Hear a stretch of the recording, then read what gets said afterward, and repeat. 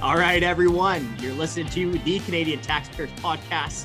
I'm Franco Terrazzano, the Federal Director of the Canadian Taxpayers Federation, and I'm joined by my friend and colleague, Renaud Brassard. He's our Quebec Director, and man, we got a win. We got a big taxpayer win, and you know, let's be honest, the last 2 years, it's been a tough one for Canadian taxpayers. Rough. Yeah, it's been rough. Massive deficits, huge spending, massive debt accumulation. But we got a win, and we got a big one, and it was in your backyard, Renaud. So why don't you tell us about it? Well, as our listeners might have seen, Quebec Premier François Legault was looking at putting a tax on people that were unvaccinated. You know, it's one of those issues that you can solve with taxes, apparently. But thankfully, he ended up saying no. He ended up saying it was a bad idea, saying it was going to be divisive, saying that it was not going to work. And, as much as I'd like to take a victory lap on this, I think this one really belongs to the people. I agree. Our supporters were all over this thing, but I think I heard something there, and I just want to clarify. You just said that Legault, even himself, acknowledged that his own idea was a bad one? I mean, kudos to him, right? There's not a lot of times where politicians are going to go on national TV to say, look, I was wrong. But he did do that. So when he pitched the tax initially, there were not a lot of details. He said it was going to be a significant amount. Ended up being something between 100 and 800 based on revenue. But by his own admission, he said, look, this was going to be a very divisive proposal. We've seen that people were heavily against it. And as such, we're going to try a different approach, one where instead of punishing, we're going to, we're going to give them a hand and try to see if we can get more people to be vaccinated. So it's really a shift for Legault, who was one of the most, that had some of the most punitive measures in the country on vaccination. And as he put it, I mean, he saw there was a lot less support than he thought amongst the population. And I think for this, once again, like this is a win that belongs to the people. The opposition is going to try and claim credit. There's a bunch of people who are going to try and claim credit, but really at the end of the day, it's people emailing their politicians, sending letters to politicians, telling politicians that this is wrong, that they don't want to see a vax tax, that actually got this win. Yeah. And Renaud, just for our listeners out there, like here's a difference between Renaud and I like to show off. Like if I get a win, people are going to know about it. I'm going to be telling everyone. My mom's going to be getting a phone call. Mama, listen to what I just did. Renaud, I think you're right that you have to acknowledge the people. Our supporters just hammered Legault right away, right? No. This is a new tax. We don't need any new taxes. But just break down some of the stuff that you did, some of the stuff that all CTF supporters and directors did. Like, what do we do here to get this win? Well, other than grabbing a cold one was that when that was announced, because I'm going to celebrate a bit too. That, what we did is we emailed our supporters. We asked all of the good folks that support us what their opinion was on the vax tax, and to send an email to their politician to do something to let their politicians know that they were against it. You and I, we both wrote some opinion pieces in major media outlets. We did a couple of interviews on it. And one of the things I think that we did bring, at least in Quebec, was to bring debate about why the vax tax is bad for those who are vaccinated too, because there's a lot of risk. This is a tax where you'd give the CRA, or in Quebec, the Quebec Revenue Agency, the right to look at your private and confidential medical information.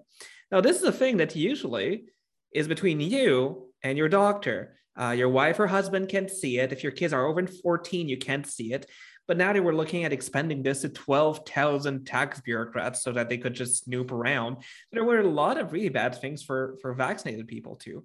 And by kind of expanding that debate, saying, let's take a break before we try and punish people and end up punishing ourselves as well. I think this is one of those things that really worked. But once again, it is the people sending emails, telling their politicians they're against it. Especially in an election year, I think that's what had the biggest impact. Yeah, I mean, our supporters, like they deserve a ton of kudos on this one. Now, you've already talked about the privacy angle. I mean, that is such a good angle, and honestly, I think you had the best arguments on that front. But there was another thing that we were worried about from the taxpayer perspective, and it's the reason that we were all over this. And it was a reason that we thought that whether you're unvaccinated or you're vaccinated, you have to fight it. And it's the slippery slope. It's the slippery slope argument. So Renaud, tell us what the slippery slope thing was. Well, here's the thing. Whenever government bureaucrats get access to a new way of taxing people, they'll very quickly try and see how they can reach from a very small subset of people submitted to taxation to a very large and ultimately everybody being submitted to that tax. So what this would have meant in terms of health taxes is since they would get access to our confidential and private medical data, they could start looking at certain behaviors and see how they could get another couple of extra bucks here and there for various behaviors. And it might sound a bit crazy to say this, but this is something we've seen in the past. The income tax, when it was first applied in 1917, about 2% to 8% of Canadians actually had to file income tax reports simply because it only applied on richest Canadians. Now, I don't know about you. I'm definitely not making top 1% salary, but I still have to pay a significant amount of taxes. Yep. I think that's the same for every single one of our listeners.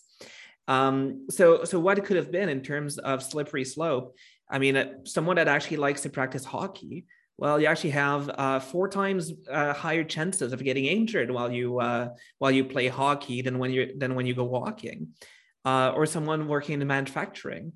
If you compare that to an office job, well, you have a lot more chances of getting hurt while at your work in manufacturing.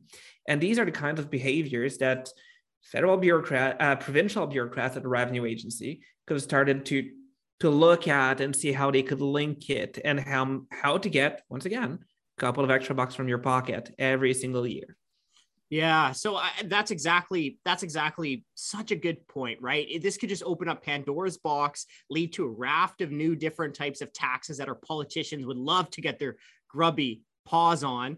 And I just want to point out too that this is following a very unfortunate trend that we're seeing from politicians and bureaucrats. It seems like the only so-called solution that these politicians and bureaucrats can offer to today's problems is just higher taxes, right? Some politicians want us to drive fewer trucks. Just hammer them with a carbon tax. When the carbon tax doesn't work, when emissions continue to go up, just hammer them with higher carbon taxes. You know, we've got sky high housing prices in many cities in Canada. So what do these bureaucrats want to do?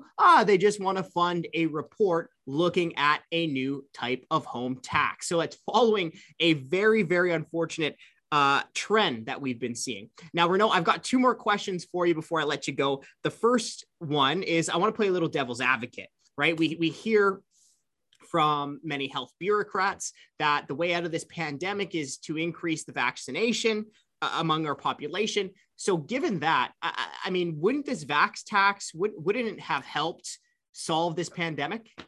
I mean, look, first off, I'm not a public health expert. There's people that know a lot more about this than I do that say the vaccine's the way out. Fair. But when it comes to taxes, I think this is something I know a lot more. And the fact is a $100 to $800 annual fee based on income probably wouldn't have changed a lot of people's minds. And actually, that's what Quebec's finance minister said as well. When they looked at a modeling, because of revenue, the tax will only apply to half of those who are not vaccinated. So already you're going to from 8% of the population down to about 4%. And just look at it this way from a very logical perspective. If you're convinced that a vaccine is going to harm you in some way, it's going to make you less healthy, it's going to cause some health problems for you, you're probably going to be willing to pay $100 to $800 to protect your health. And ultimately, that's what it comes down to. If the government wants to convince more people to get vaccinated, that's fine, but it should not try and force and punish people to getting vaccinated. There's a lot more effective ways. The vaccine tax just isn't one of them. And once again, that's exactly the conclusion that our finance minister came to. Yeah, I mean, I can't believe we have to say it, but we're not going to tax our way out of a pandemic. That being said, Renaud, what's our solutions here? What should we be seeing? I mean, it's hospital beds. It's been the same thing for 2 years, right? It's the whole reason why our governments are putting very, very strict health measures is to try and prevent our healthcare system from getting overloaded. The problem is we're 2 years in, Our healthcare system is still overloaded. There's nothing that has been done really to increase the hospital capacity. And this is not something that started recently. There's headlines from 1982 under Quebec Premier René Lévesque about hospitals running out of beds and why we need to do more. And when we look at international comparisons, Quebec is about 1.9 hospital bed per 1,000 people. That's about the same as Botswana. Canada's a bit better on average at 2.5. But our peers in the OECD, are the other high-income countries, have on average 5. They've got double the health capacity as we have. And even when we compare with another country that's very similar to Canada, which is Australia, because it has a low population density, a rapidly aging population, Australia, despite spending a little bit less than we do on healthcare every year, has 50% more beds than we do. So this is really a problem about about hospital capacity, and the fact that the way we spend our money is simply not trickling down to where we actually need it. Yeah, those are some great points. I mean, even before the pandemic, we had the problem where Canadian taxpayers were paying a ton of money for government healthcare, but we weren't getting the best results. Fast forward. I don't remember seeing any news headline about how we finally got rid of hospital wait times even before this thing happened. Yeah, the opposite is what we saw even from some reports. I remember the Fraser Institute, for example, they do a lot of good stuff on this. And we also have to remember, right, over the two years, we've seen the federal government dish out about $511 billion on these pandemic lockdown subsidies. We've seen in total provincial healthcare budgets since 2020 being nearly $400 billion. So how many hundreds of billions of dollars do taxpayers need to fork over before our healthcare system isn't on the brink of collapse? And then also too, like, our politicians, they've had hundreds of billions of dollars to spend. They haven't missed a paycheck. Neither have our top healthcare bureaucrats. So I think we need to hold them accountable for not coming up with better solutions. Anyways, Renaud, I just want to say, great job, dude. Way to just hold these politicians' feet to the fire right away. Way to get our supporters engaged. Huge kudos to our supporters who did take action, and people, we have to stay ready to fight because I'm sure this won't be the last bad idea coming from a politician.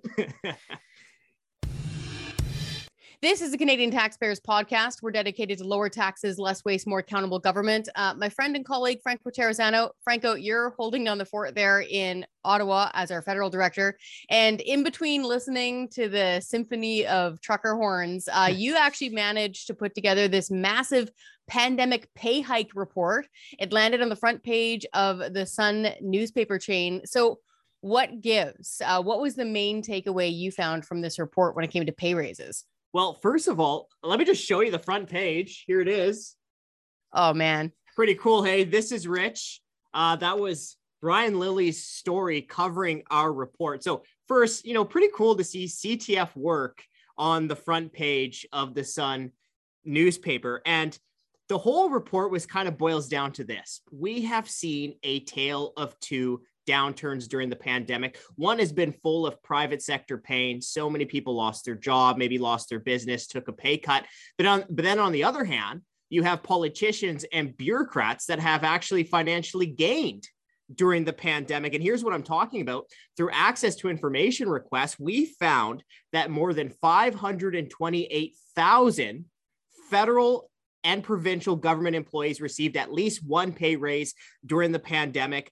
312,000 of those were federal government employees. But here's another thing. We didn't find a single federal or provincial government that cut pay for its employees. In fact, the federal government doesn't have any records of ever giving its employees a pay reduction. That's huge. Like you, I can say probably like you, my phone number is pretty publicly available, right? And so I've lost count of how many people in the last 2 years have called here. They think I'm a government person and can help. And they'll tell me things like what happened to their gym, what happened to their hair salon, that they're a tradesperson that hasn't been able to get any work. Like, people are really at the end of their ropes. They've seen either their businesses go down completely, or they've had their pay drastically cut back, at least for a year during this 2-year-long pandemic. And it really speaks volumes. We're not all in this together, are we? Yeah, it's really unfortunate when you put it like that, because nobody wants to say that, but I think the writing is on the wall at this point. We're not all in this together. And Chris, I mentioned the more than 528,000 federal and provincial government employees that received a raise. That's going to cost a lot of money that taxpayers in the private sector really are going to have to pay back. But here's the real slap in the face to taxpayers. Our politicians, our supposed representatives in Ottawa on Parliament Hill, our members of parliament, have taken 2 pay raises during the pandemic while millions of their constituents suffered with the COVID restrictions, with the job losses and things of that nature. Now, these MP pay raises range from $6,900 for your backbencher all the way up to an extra $13,800 for Prime Minister Justin Trudeau. And I mean, these people are paid very well. Your backbench member of parliament receives $185,000 salary. Prime Minister Justin Trudeau receives $371,000 through his annual salary. It's a really important point. And I'll add on to that, actually, just myself. I noticed that it was political parties, all of them other than the Bloc Québécois, dipped into the emergency wage benefit on top of that to pay for their laptop set at their headquarters. So again, that's not staffers on the Hill. Those are spin doctors and people who work for the parties working at their party headquarters. They're taking some of those wage subsidies too. And I will point out that the lady that I used to know here as the waitress at our local restaurant, who's now stocking shelves overnight at the dollar store, trying to desperately pay her rent, that's what that money was initially for. That was not intended to help pay for staffers of political parties. And this taxpayers' money sure as heck should not have gone to politicians who were taking pay hikes during the pandemic. Now, how do we stack up politician-wise compared to other leaders around the world? Not good. Not good. We've already seen Canadian politicians federally take 2 pay raises. They're set to gobble up their 3rd pandemic pay raise on April 1, right? So not good. Meanwhile, we have found at least 30 jurisdictions where sometime during the pandemic, their politicians took a pay cut. I mean, there's probably more. We found at least 30. I mean, what we should have seen in Canada is what happened in New Zealand. Almost immediately when COVID-19 touched down, you saw New Zealand's Prime Minister, Jacinda Ardern. She stood up and she said, you know what? I'm going to take a 20% pay cut. So are our ministers, and so are the top bureaucrats in the New Zealand government as well. They took a 20% pay cut to show solidarity with the struggling taxpayers who are paying their checks. And also, Chris, I have to say too, I mean, this shouldn't be rocket science for our members of parliament to stop these pay raises. We have seen it done before. Back in 2010 to 2013, under the Harper government, they stopped these pay raises in response to the tough times of the 08-09 recession. Oh, for sure. One of the things that really gets me the most angry is when they'll throw up their hands and say, oh, well, it was automatic. It was in the legislation. What are we to do? Dude, you're literally sitting in the legislature. Yeah. You are a lawmaker. It is entirely within your power to reverse these pay hikes. Now, I was reading through your report, and it wasn't just the insult of having paid or salaries increasing, right? The actual volume of bureaucrats, like the bodies who are employed by the government, that increased as well. That's correct. So taxpayers, we're not just paying for higher bureaucrat salaries. We're also paying for more bureaucrats. So the last I checked, there's about 319,000 federal government employees.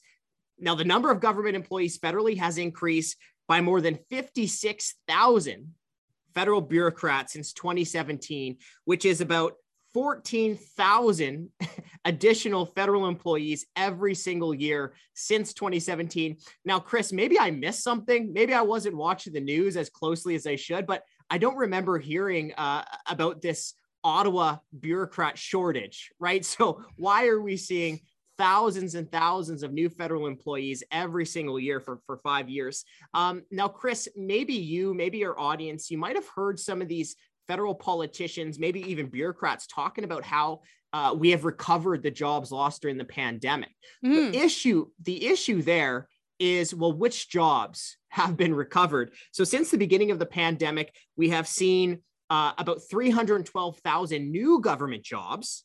Of that, 114,000 or so are public administration bureaucrats. So those aren't nurses, those aren't doctors, those aren't teachers, those are public administration bureaucrats, 114,000 of them. Now, while we've seen more government jobs added during the pandemic, we still see 80,000 fewer jobs outside of government. So it has not been an even recovery. No, absolutely not. I have a friend in Alberta who used to be a manager, like a very reasonably paid hotel manager for a good hotel there in Alberta. And because of what's happened, yeah, she's also stocking shelves at a dollar store in order to try to help her husband make the rent. So even if they've, recovered a job, quite often it's not even anywhere close to the same job on top of that. And to be clear, like you just pointed out with these bureaucrat jobs at the government level, these are not, humbly paid janitors that we're talking about here.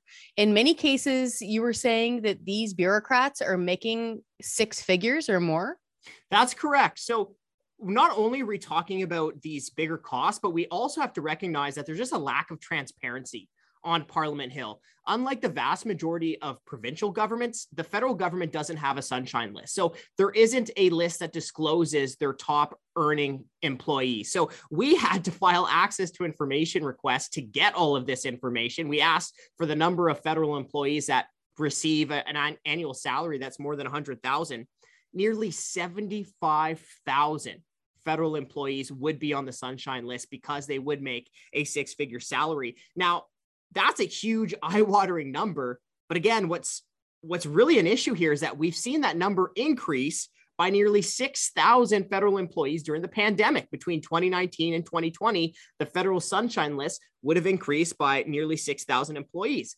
Now that sunshine list would have increased by over 31,000 federal employees since 2015. So not only are we paying for bigger bureaucrat salaries, not only are we paying for more bureaucrats, but we're also paying for more bureaucrats with bigger salaries.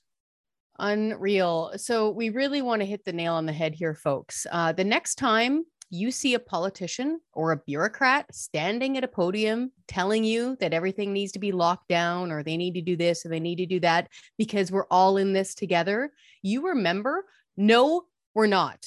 We are not all in this together. You can go to our website, taxpayer.com, take a look at the pandemic pay hike and take a read and figure out just exactly how different we really are when it comes to us in the private sector, taking it in the teeth during this pandemic, and those who work for the government. Franco, thanks for this. Hey, thanks for having me on.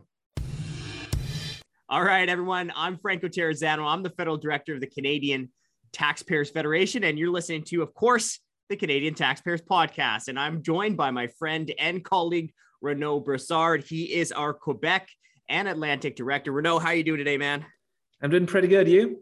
I'm doing all right. Now let's jump into something that's really been boiling my blood, right? All these pay raises going out to all these politicians and all these bureaucrats. Man, we have been hammering the federal government about this, but our report also talks about the provincial governments as well. So why don't you tell us what's going on in the provinces? Well, you and I are doing all right, but those who are really doing all right, they're the bureaucrats working in provincial governments, because we're seeing exactly the same thing with them as what you and Simmer just talked about for the federal government. In that report, we saw that there's 212,000 government employees across all provincial governments that got some raises last year. This goes from about 3,700 in small places like PEI to 65,000 in Ontario. And, let's just remember what was happening in the private sector while all this was happening. I don't know about you, but I still remember those headlines from back in March 2020 when we saw that 1 million Canadians had lost their jobs. That's a lot of people. Thankfully for you and I, we just saw those headlines, but there's 1 million real people that lost their jobs, had to go through hardship. And even now, while there's still some recovery, we're not fully recovered yet. When we look at it, there's 80,000 less jobs in the private sector and self-employed people. This is, once again, 80,000 people that have lost their jobs since the pandemic started and haven't been able to get back to their work either as self-employed entrepreneurs or as salaried employees in the private sector. So the private sector is not back to normal. But for governments, even at the height of the pandemic, things was just business as usual. They kept handing out raises as if nothing had happened. Yeah. And that's why we've been talking about this tale of two pandemics, right? Full of private sector pain, so many people losing their jobs, taking pay cuts, maybe even losing their small business. But then when you look at government, you have bureaucrats and politicians that are actually getting financial gain out of this, right? Pay raises. And just for anyone who hadn't heard the last conversation with me and Simmer, there was 312,000 federal government employees that got a pay raise during the pandemic, more than 200,000 provincial government employees as well. Now, Renaud, I have to play devil's advocate. We got our boss making me play a little bit of devil's advocate, pushing back on you. So you got over 200,000 provincial employees that got a pay raise. Well, Renaud, I'm in Ontario. There's more than 1 million people here in Ontario. So maybe the number of government employees getting a raise isn't that much. What do you say to that? Well, it's actually a lot more than that. So what we got back was what they call core government employees. So that's people working directly in government departments. That does not include the school boards. That does not include all the agencies like the Quebec Revenue Agency here. All those people are counted separately. So I know in my own province of Quebec, just to give that example, there were about 45,000 employees that got raises. Core government employees are about 60,000 in Quebec. So it's still a majority of them that got raises. A lot of them are also part-time and stuff like that. So when we look at a problem that's actually much, much bigger than this, Quebec actually gave us one of the best glimpses into just how costly this is. Because while they did not provide us with a total number of people on the government payroll that got raises, they did provide us with the cost of all those raises for all the people on the government payroll. And that's 3.1 billion since the pandemic started. This is a lot of money. And just to put in perspective, 3.1 billion, Quebec's whole budget for paying employees is 53 billion this year. So that's about 6%. And this is just the raises they got. Just the raises. It is extremely expensive. Wow. So let's just repeat that one more time, because I think it's so crucial. So the 212,000, when we're talking about, that's the number of provincial government employees that received a raise. That's not including every single provincial government employee, right? Okay. So another thing I want us to nail down, you said Quebec government employee pay raises was $3 billion. Now that's just the cost of pay raises. That's not the total bureaucracy. No, exactly. The total bureaucracy, once again, it's 53 billion. The cost of the pay raises is 3 billion. Wow. And, not everyone knows the Quebec budget by heart, but that 53 billion is 55% what we spend on programs.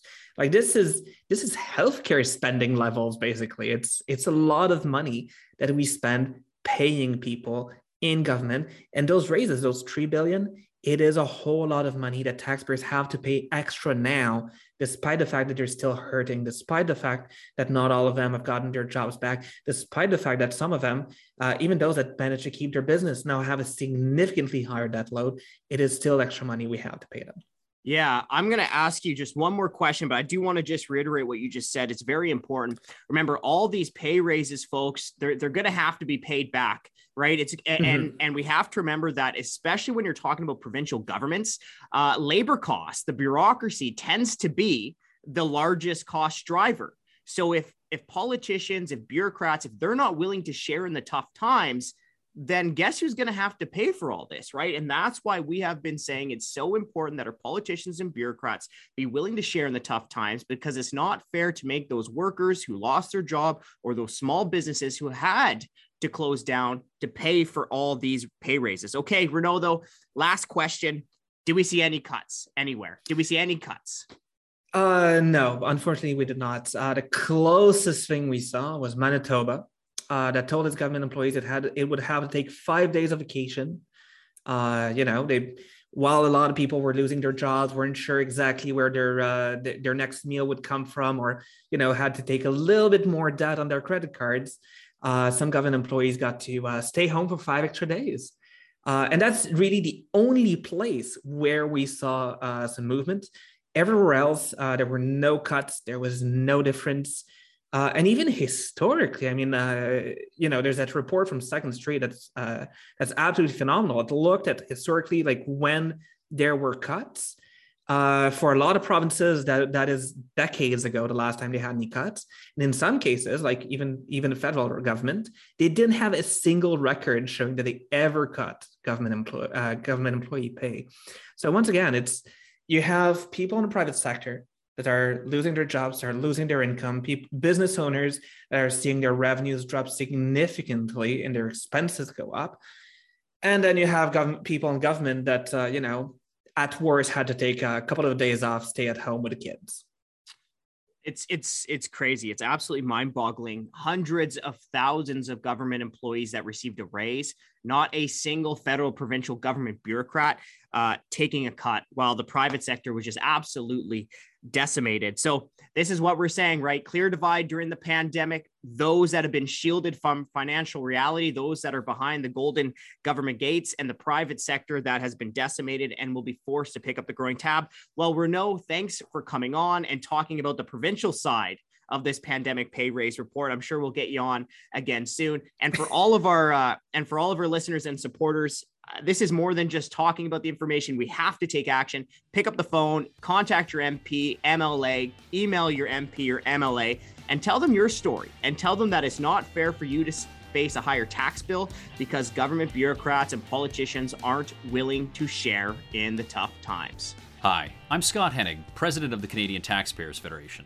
If you've got another minute, I'd like to ask you to think about the one person you know that would really enjoy listening to this podcast. Do us a favor and do them a favor and send them a quick note to let them know about it. At the Canadian Taxpayers Federation, we believe there is power in numbers. That's why we've worked so hard to build an army of taxpayers who are ready to push back. And we did it because people like you shared our work with that one person that they knew would really appreciate taking part. Thanks for listening, and thanks for doing your part to make Canada a better place.